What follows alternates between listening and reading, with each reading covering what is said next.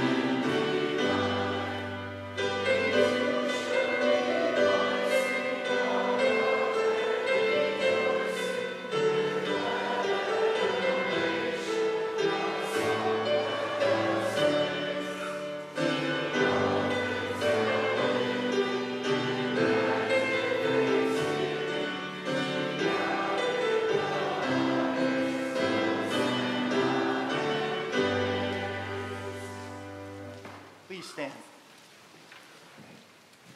In the name of the Father, and of the Son, and of the Holy Spirit. If we claim to be without sin, we deceive ourselves, and the truth is not in us. If we confess our sins, God is faithful and just, and will forgive us our sins, and purify us. Let us then confess our sins to the Lord. Holy God, gracious Father, I am sinful by nature and have sinned against you in my thoughts, words, and actions. I have not loved you with my whole heart. I have not loved others as I should. I deserve your punishment both now and forever. But Jesus, my Savior, paid for my sins with his innocent suffering and death. Trusting in him, I pray, God have mercy on me, a sinner.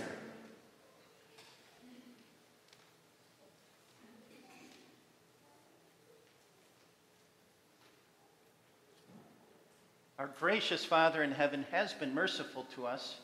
He sent his only Son, Jesus Christ, who gave his life as the atoning sacrifice for the sins of the whole world. Therefore, as a called servant of Christ, and by his authority, forgive you all of your sins. In the name of the Father, and of the Son, and of the Holy Spirit. In peace, then, let us pray to the Lord.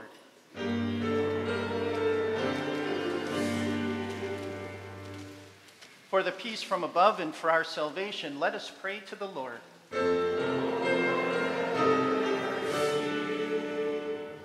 For the peace of the whole world, for the well-being of the Church of God, and for the unity of all, let us pray to the Lord.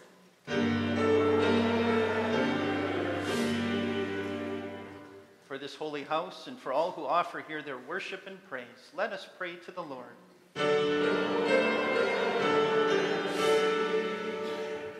Help, save, comfort, and defend us, gracious Lord.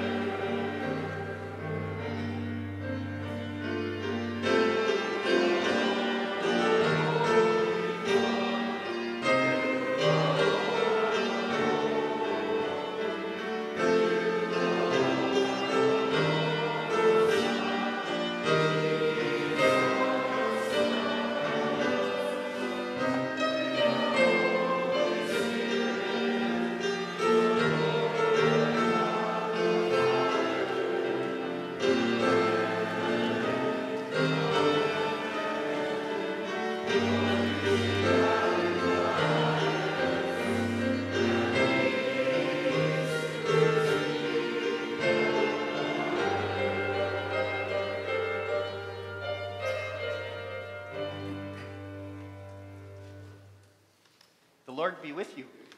And also with you. Let us pray. O God, so rule and govern our hearts and minds by your Holy Spirit that, ever mindful of your final judgment, we may be stirred up to holiness of living here and dwell with you in perfect joy hereafter. Through your Son, Jesus Christ our Lord, who lives and reigns with you in the Holy Spirit, one God, now and forever. Amen. Please be seated.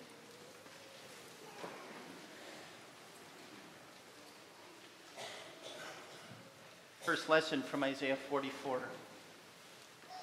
This is what the Lord says, Israel's King and Redeemer, the Lord Almighty. I am the first and I am the last. Apart from me, there is no God. Who then is like me? Let him proclaim it.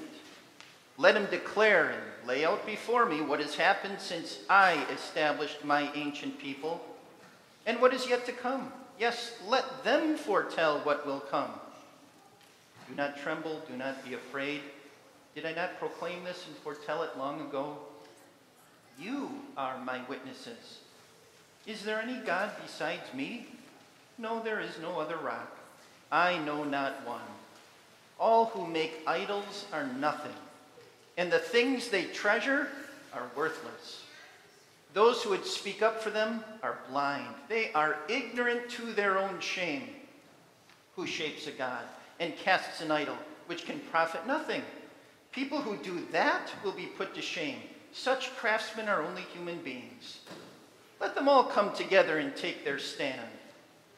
They will be brought down to terror and shame. The word of the Lord. Thanks be to God. Continue with the psalm.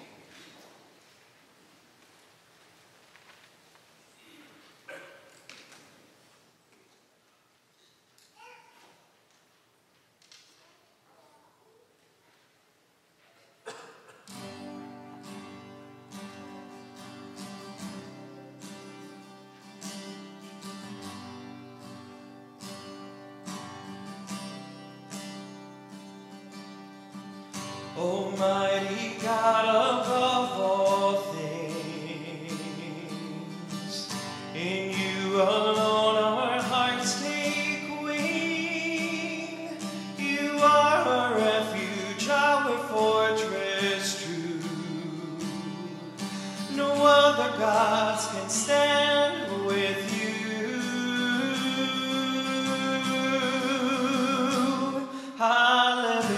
Hallelujah, praise the Lord Most High. Adonai, exalted in the sky. You are the Alpha, Omega, beginning and end. Our rock, our Savior, our eternal friend.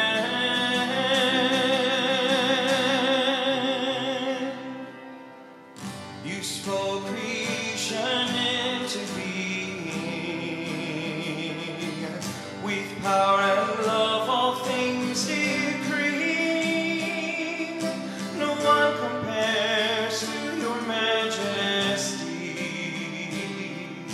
In all we worship on a bended knee.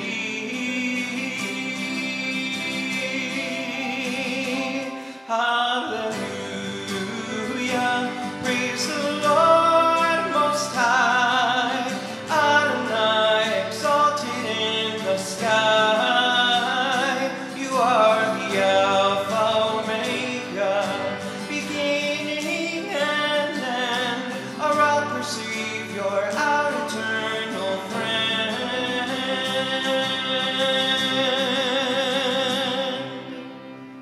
O Holy One, our hearts rejoice, lifted by your never-ending voice. In you alone our souls find rest. By your grace we are truly blessed. Hallelujah, praise the Lord Most High. Adonai, exalted in the sky. You are the Alpha, Omega, beginning and end. Our rock, our Savior, our eternal friend.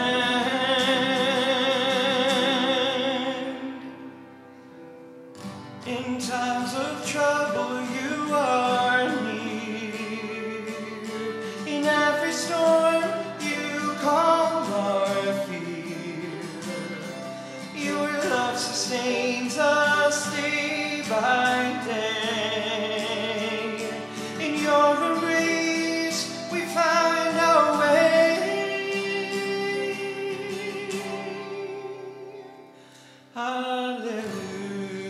Hallelujah, praise the Lord Most High. Adonai, exalted in the sky.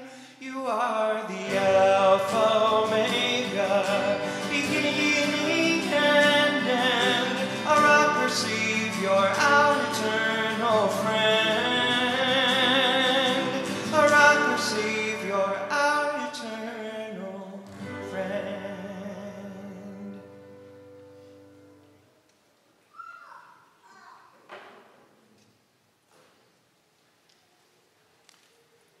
Second lesson serves as a basis for the sermon from Romans 1.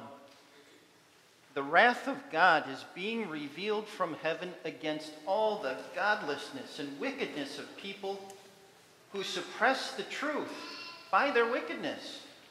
Since what may be known about God is plain to them, because God has made it plain to them.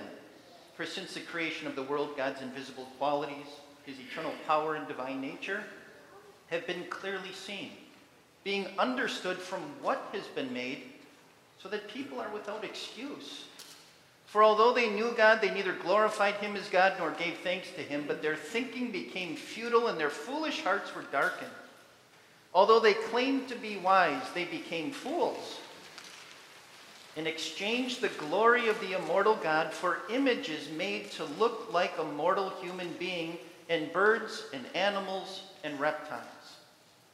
Therefore God gave them over in the sinful desires of their hearts to sexual impurity, for the degrading of their bodies with one another.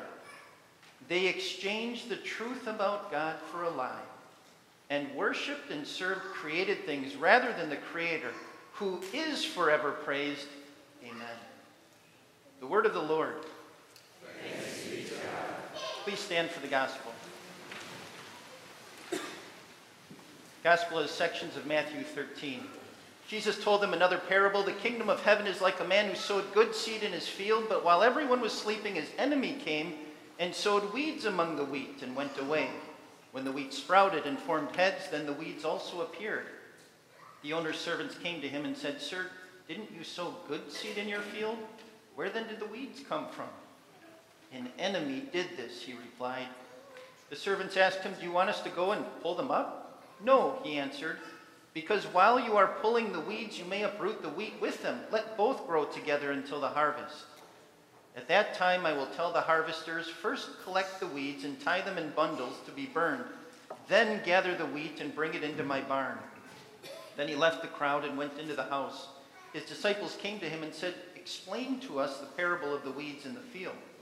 He answered, "The one who sowed the good seed is the Son of Man. The field is the world, and the good seed stands for the people of the kingdom. The weeds are the people of the evil one, and the enemy who sows them is the devil. The harvest is the end of the age, and the harvesters are angels. As the weeds are pulled up and burned in the fire, so it will be at the end of the age. The Son of Man will send out his angels, and they will weed out of his kingdom everything that causes sin and all who do evil. They will throw them into the blazing furnace, where there will be weeping and gnashing of teeth. And the righteous will shine like the sun in the kingdom of their Father. Whoever has ears, let them hear." The gospel of the Lord. Praise be to you, O Christ. Please be seated for hymn 491.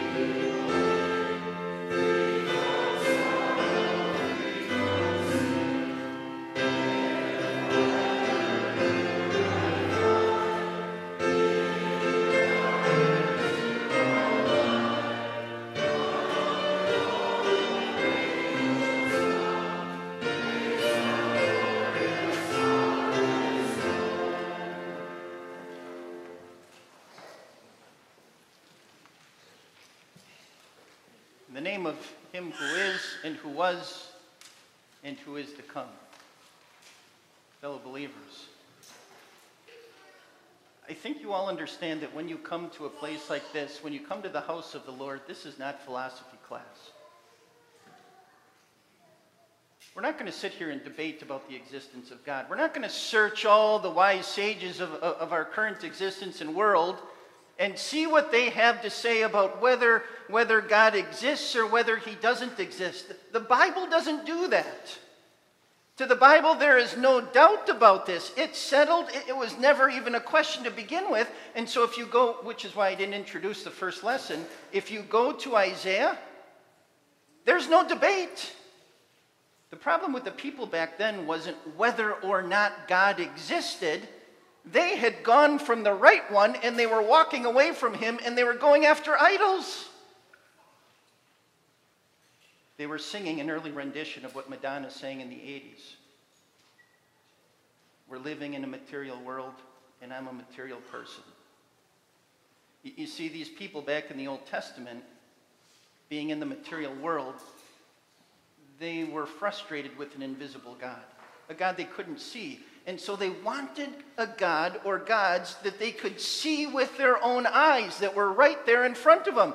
They were material people living in a material world, and they wanted to have a material God. And so they walked away from the true one. Now, fast forward to today, and my, how advanced our society is, how intelligent we are, so much smarter than the people 100 years ago, so much way smarter than 1,000 or 2,000 or 2,700-year-old people from the time of Isaiah.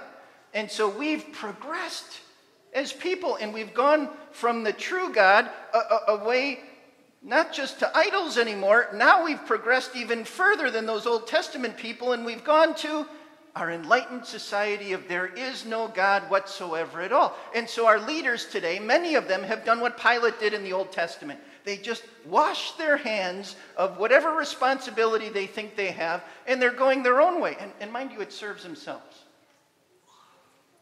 To be a leader in today's world and to believe there is no God, it suits themselves because, well, now there are no consequences. Now they can be God. And look at what happened in the last 100 to 150 years, all of the atrocities around the world. They didn't happen from people who trusted the triune God. They happened from people who walked away from him. They happened from people who didn't just have false gods. Many of them had no God whatsoever. And they went their own way. And these are the people that think they're so enlightened and are chasing this down today. Well, God has something to say, and that's what he does in each of these readings. He raises his hand and he reminds people and lets them know, this is not philosophy. This is not a question about whether God exists. This is not a debate. God is not looking for argumentation, pro and con, on his existence today. Today's a sermon about your existence and about your future. These things are plain as day, and you see that through and through this section of Romans 1. These things are obvious. Everybody in the world knows two things. One, God exists. Two, God can't stand sin. Everybody knows where God stands. And he says in Romans 1, the wrath of God is being revealed from heaven against all the godlessness and wickedness of people who suppress the truth by their wickedness. Wrath is anger. God is angry. God is angry at sin. And this isn't the kind of anger that he's going to wait just until the last day, the day of judgment. This is the kind of anger that's a right now anger. This is a kind of anger that he reveals as being unfolded today and tomorrow in the world as these things go on and are unfolding. There are two very particular sins that the wrath of God, the anger of God, is coming down right now and tomorrow and every day after at people who pursue these things. And so Paul says God is especially wrathful and angry at those who pursue godlessness and those who pursue wickedness. And you need to understand those terms. They're not just generic ballpark terms. Godlessness means somebody's attitude. It's a reflection of what somebody's thinking inside of here. It's somebody who directly defies God. They're defiant in the face of God, and they're going the exact opposite direction in their heart. And they say, I don't care what you have to say. I don't care what you think, and I don't care about your law. The second term Paul uses is wickedness. Wickedness is a term that says they are not going to do what is good and upright, even from a common sense kind of way. They are going to do the opposite. And so they are going to pursue what is wicked and what is evil in this world. Now, keep in mind, they know better. And so these people are doing it deliberately. Now, I want to point something out here. In Romans 1, we're not talking in general about sin, because every one of us fits that category. Every one of us checks that box. The wrath of God is being revealed not against sinners in general, though we all know where God stands against sin in general too, but this is a particular wrath that is being unfolded against these two particular things. Why? Why is God so particularly upset and angry at those who pursue godlessness and wickedness? Because they're trying to suppress the truth. By their attitude and by their actions, they are trying to suppress the truth and by their wickedness. What does that mean, to suppress the truth? They are trying to suppress the truth of God's existence. They are trying to suppress the truth of sin's existence. And so they're living against the Bible. They are going against God's word. They are trying to say sin doesn't matter in the world. Do whatever you want. They are trying to live a life that says the existence of God is questionable at best, but he doesn't exist at all. The problem is you can't erase God from existence. You can't stop the truth of God's word, and yet these people are trying. And so again, let's boil this text down so far. Everybody knows God exists. Everybody knows sin is real, and everybody qualifies as a sinner. And in spite of these two things, and knowing better,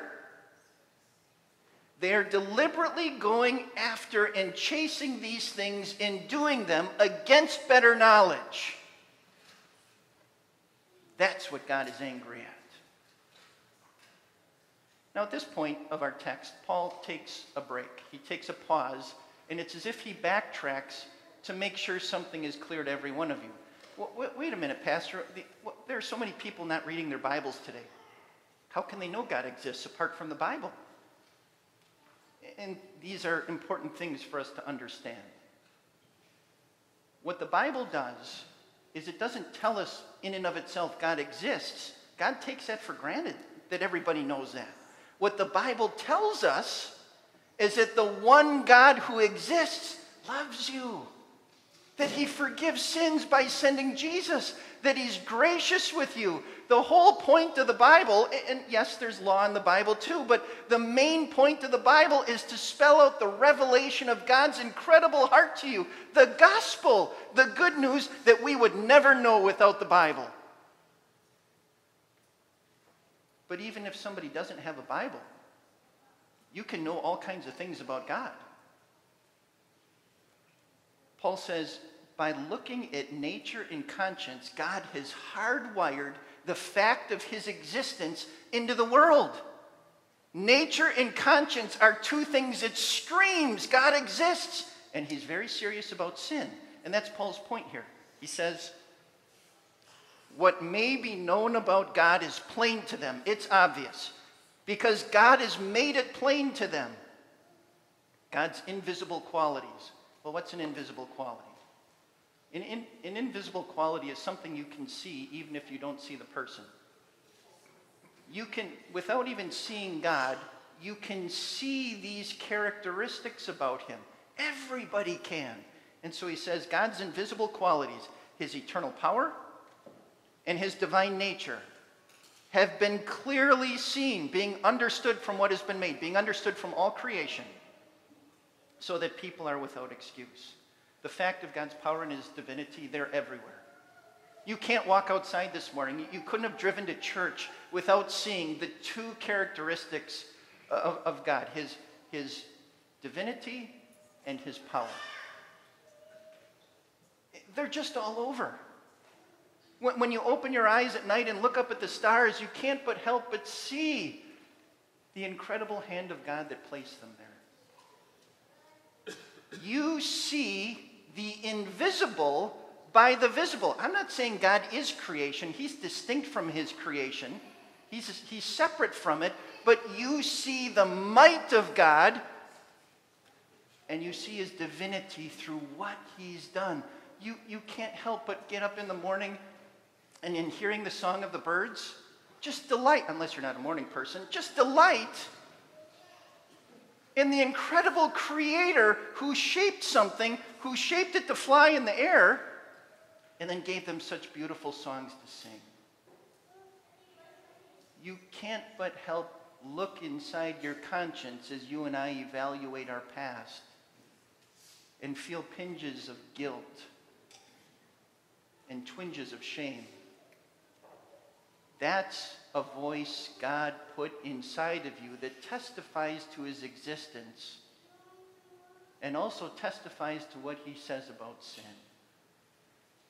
Anybody who defies that, goes against it, lives apart from that, Paul doesn't hold back. He says, you have no excuse. You're under the wrath of God right now, and it's going to stay with you all the way until you experience it fully on the last day and then in the life to come. Weeds and wheat. There are only two things in this world, and there's a huge gap in between.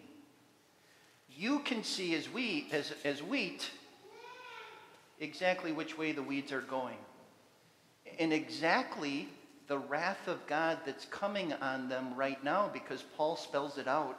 Look at what God is doing to them as he pours out his wrath and anger on them. Paul says, therefore God gave them over in their sinful desires of their hearts to sexual impurity for the degrading of their bodies with one another. There's an incredible paradox and an irony here. Here are people who are defying God, saying you don't exist. They're basically being a 2-year-old and closing their eyes. You don't exist. And they're wanting to go their own way, pretending God doesn't exist, pretending sin doesn't exist. And so look at what they're doing to show how free they are, to show how smart they are. In chasing after sin, they are dishonoring, which is another way to translate this, or degrading their own bodies to try and prove a point they can never prove. The wrath of God is being poured out on their bodies. And so what do? What does that mean? They're degrading their bodies. They're abandoning marriage. They're chasing after adultery. They're breaking their vows. They're giving up on the spouse of their youth. And they're sinning in themselves and against themselves. And here's where the paradox and irony is. It's that God hands them over to it.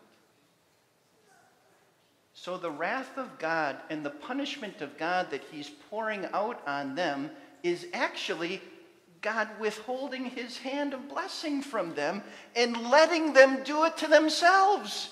It's not God doing anything to these people. It's God saying, fine, you want life without me?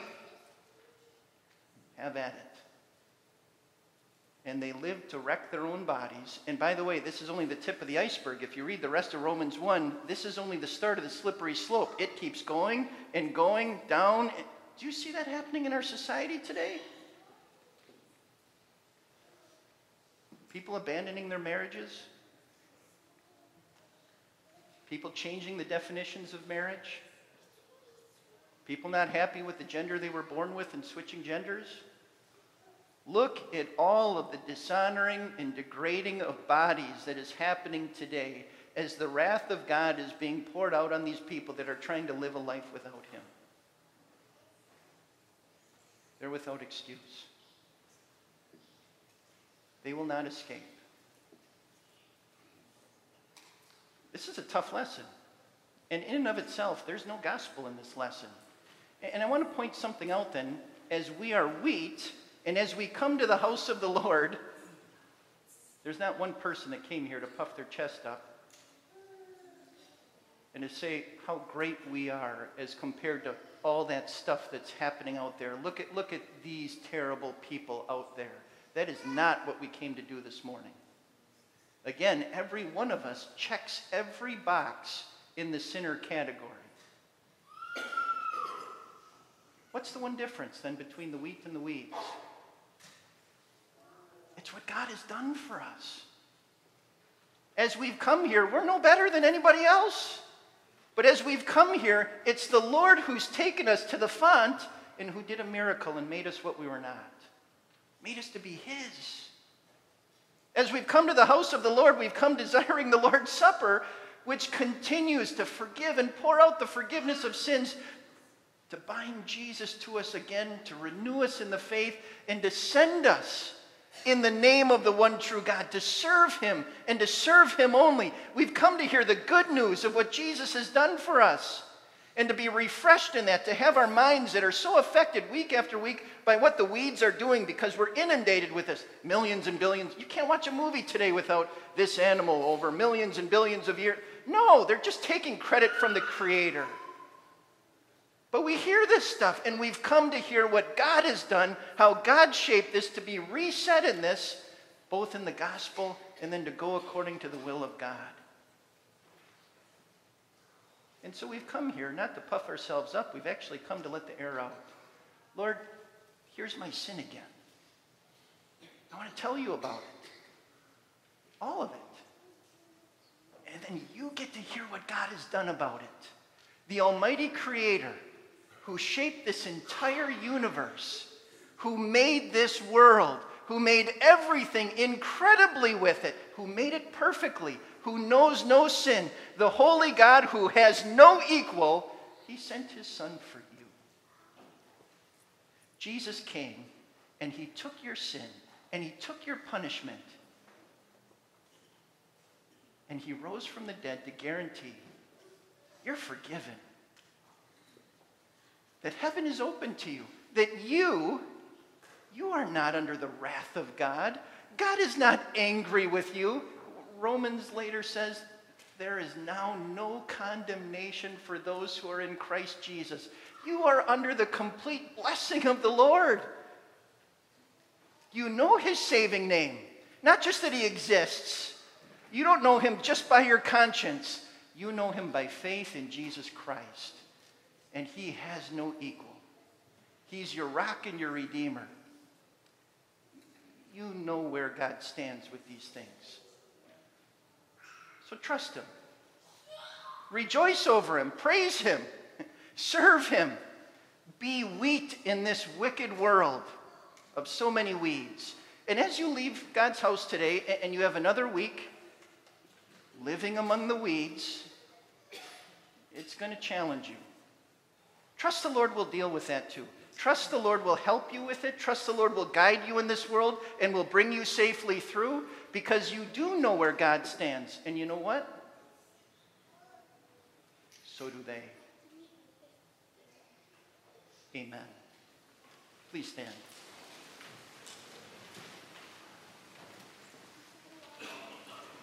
May the peace of God, which surpasses our understanding, guard and keep your hearts and minds through faith in Christ Jesus. Amen. We join in the creed. We believe in one God, the Father, the Almighty, maker of heaven and earth, of all that is seen and unseen. We believe in one Lord, Jesus Christ, the only Son of God, eternally begotten of the Father, God from God, light from light, true God from true God, begotten, not made, of one being with the Father. Through him all things were made. For us and for our salvation, he came down from heaven, was incarnate of the Holy Spirit and the Virgin Mary, and became truly human. For our sake he was crucified under Pontius Pilate. He suffered death and was buried. On the third day he rose again in accordance with the Scriptures. He ascended into heaven and is seated at the right hand of the Father. He will come again in glory to judge the living and the dead, and his kingdom will have no end. In the Holy Spirit, the Lord, the giver of life, who proceeds from the Father and the Son, who in unity with the Father and the Son is worshiped and glorified, spoken through the prophets. We believe in one holy Christian and apostolic church. We acknowledge one baptism for the forgiveness of sins. We look for the resurrection of the dead and the life of the world to come. Amen.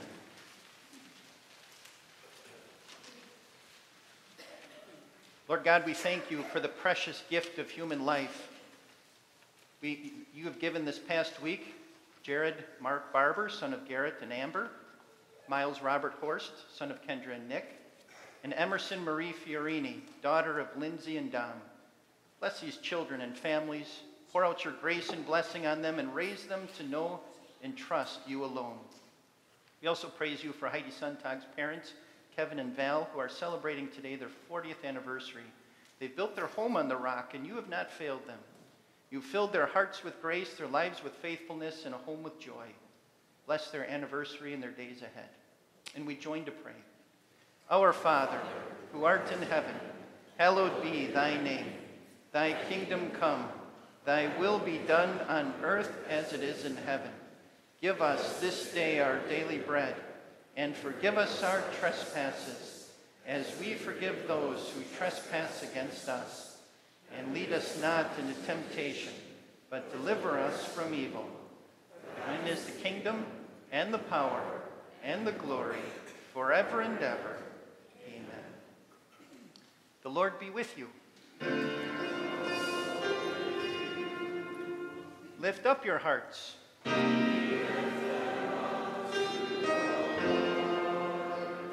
Let us give thanks to the Lord our God.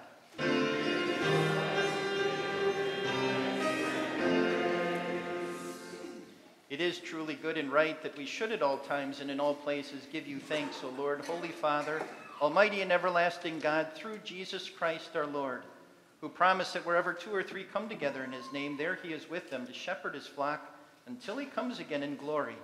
Therefore, with all the saints on earth and hosts of heaven, we praise your holy name and join their glorious song.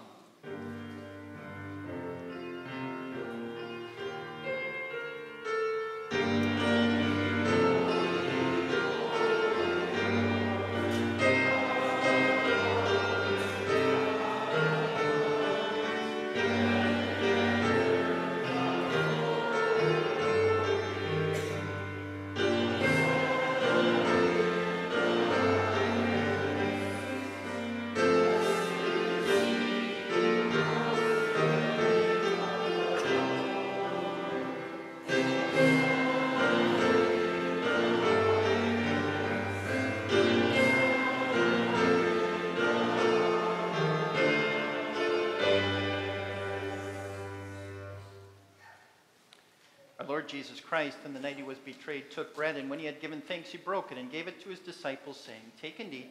This is my body, which is given for you. Do this in remembrance of me." Then he took the cup, gave thanks, and gave it to them, saying, "Drink from it, all of you. This is my blood of the covenant, which is poured out for you for the forgiveness of sins. Do this whenever you drink it in remembrance of me." And the peace of the Lord be with you always.